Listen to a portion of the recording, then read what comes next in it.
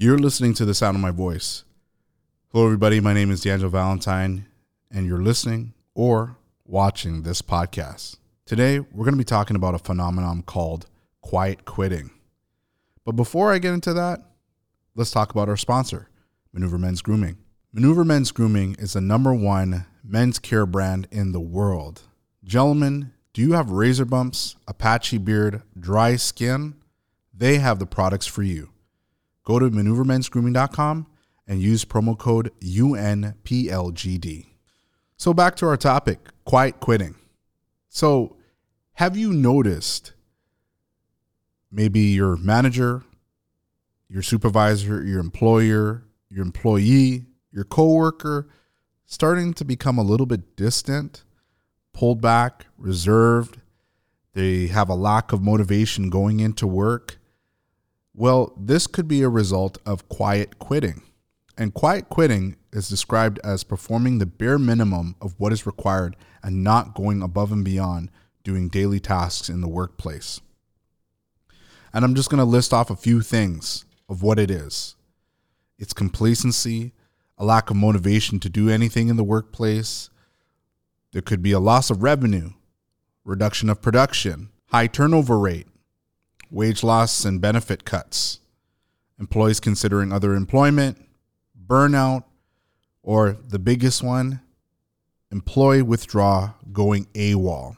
And this could simply be caused by an individual being overwhelmed in the workplace, somebody reevaluating their priorities at work and home. They could do less for the same pay, or lost interest where they have no mojo to go in that work.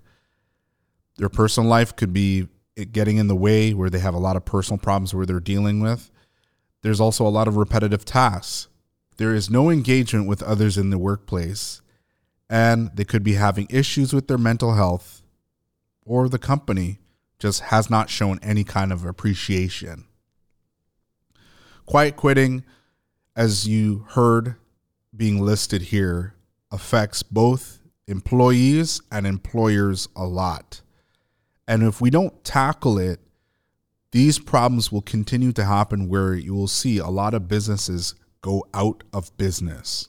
Now, if you are an employee, just understand that if you do the bare minimum, just know that an employer can fire you. They can let you go. They probably won't even give you a severance package. And that's simply because you're not coming into work or you're not putting any kind of effort in. And I understand that the world is a cruel place where some people don't really care about your feelings or they don't care about your personal problems outside of work. But just understand that a business is a business and a business still needs to run. And also for employers, I want you to know as well that, hey, it's time for you to take more care in your valued employees, simply because, you know what? Life has its problems. Everybody has a problem. Everybody has personal problems. People have problems in their marriage. They have problems with their health. They have problems with a lot of things, even their mental health.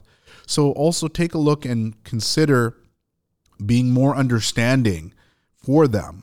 To take it a step further for those who are employees, if you don't want to go off and venture off and do your own business, you love the company that you work with, start making efforts to be more noticed in the workplace. Start thinking as an intrapreneur. Yes, I said intrapreneur, where you're working within a business and being creative and changing the norm in the workplace. So there are plenty of opportunities for growth. There are plenty of opportunities for you to grow in the company if you love it that much. Consider finding other avenues where you can grow as a manager, a supervisor, or making your way over to corporate. Now, if you're the employer, it should be a time to evaluate your company as a whole and have the employee or employees who are showing lack of competence. Yeah, you have to get rid of them. But for the employees that you have that are actually putting in the effort, start considering a few of these things that I'm going to be listing out for you. Starting with #1, splitting your work days where they can work from home or work in the office. Now, this is a very big thing that we saw a lot during the pandemic. And it's great, but it also depends on the type of work that you're doing. If it's more of a blue collar job, I understand you can't take blue collar work to your house so much because you're working with your hands. You have to be in a specified space, or you are going on location to handle certain things. The next thing is You could have a 4x10 versus a 5x8. You're working 40 hours a week, but you're working 10 hours a day, and it's in 4 days instead of you doing 5 days a week for 8 hours. You could do it in a way where you can have the person have a 3-day weekend where they can relax, or what they can do is this.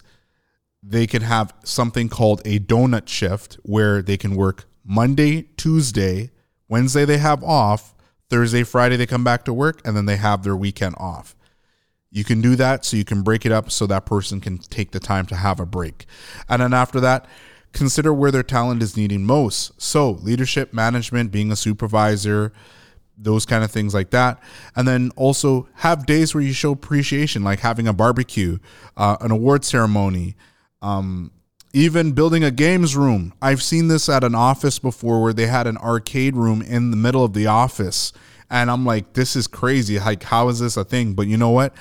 When you actually help people's cognitive thinking and have them take a break from their regular tasks, when it's time for them to come back to work, they can push more. And there's actually statistics to prove that. And then the next thing is look into courses that can rejuvenate, refresh the interest at work. Too many times there's a lot of complacency where things are done the same way at work, but we're in the day and age where technology is modifying a lot of things.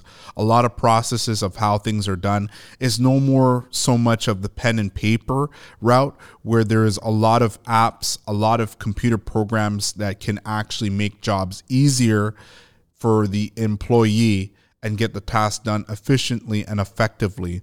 And then after that is do mental health checks on your employees. We don't know how people are dealing with things in their mental health, in their personal life, but take the time to check in on them. Say, hey, is everything okay?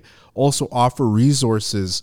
I know with some employers, if you have a benefits package, you can actually go and get therapy. There's also online therapists. They have like a setup doing that for BetterHelp. And then after that, offer raises. Yeah, I don't hear that too much. Offer the person a raise or a premium or some sort of a incentive for them to be motivated to come back to work.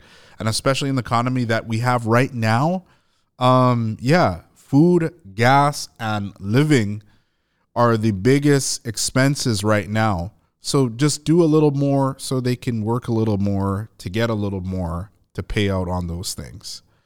All right. But that's today's episode, talking a little bit about quiet quitting. If you want to know a little bit more about myself, D'Angelo Valentine, follow me on Instagram, d.aftrdrk.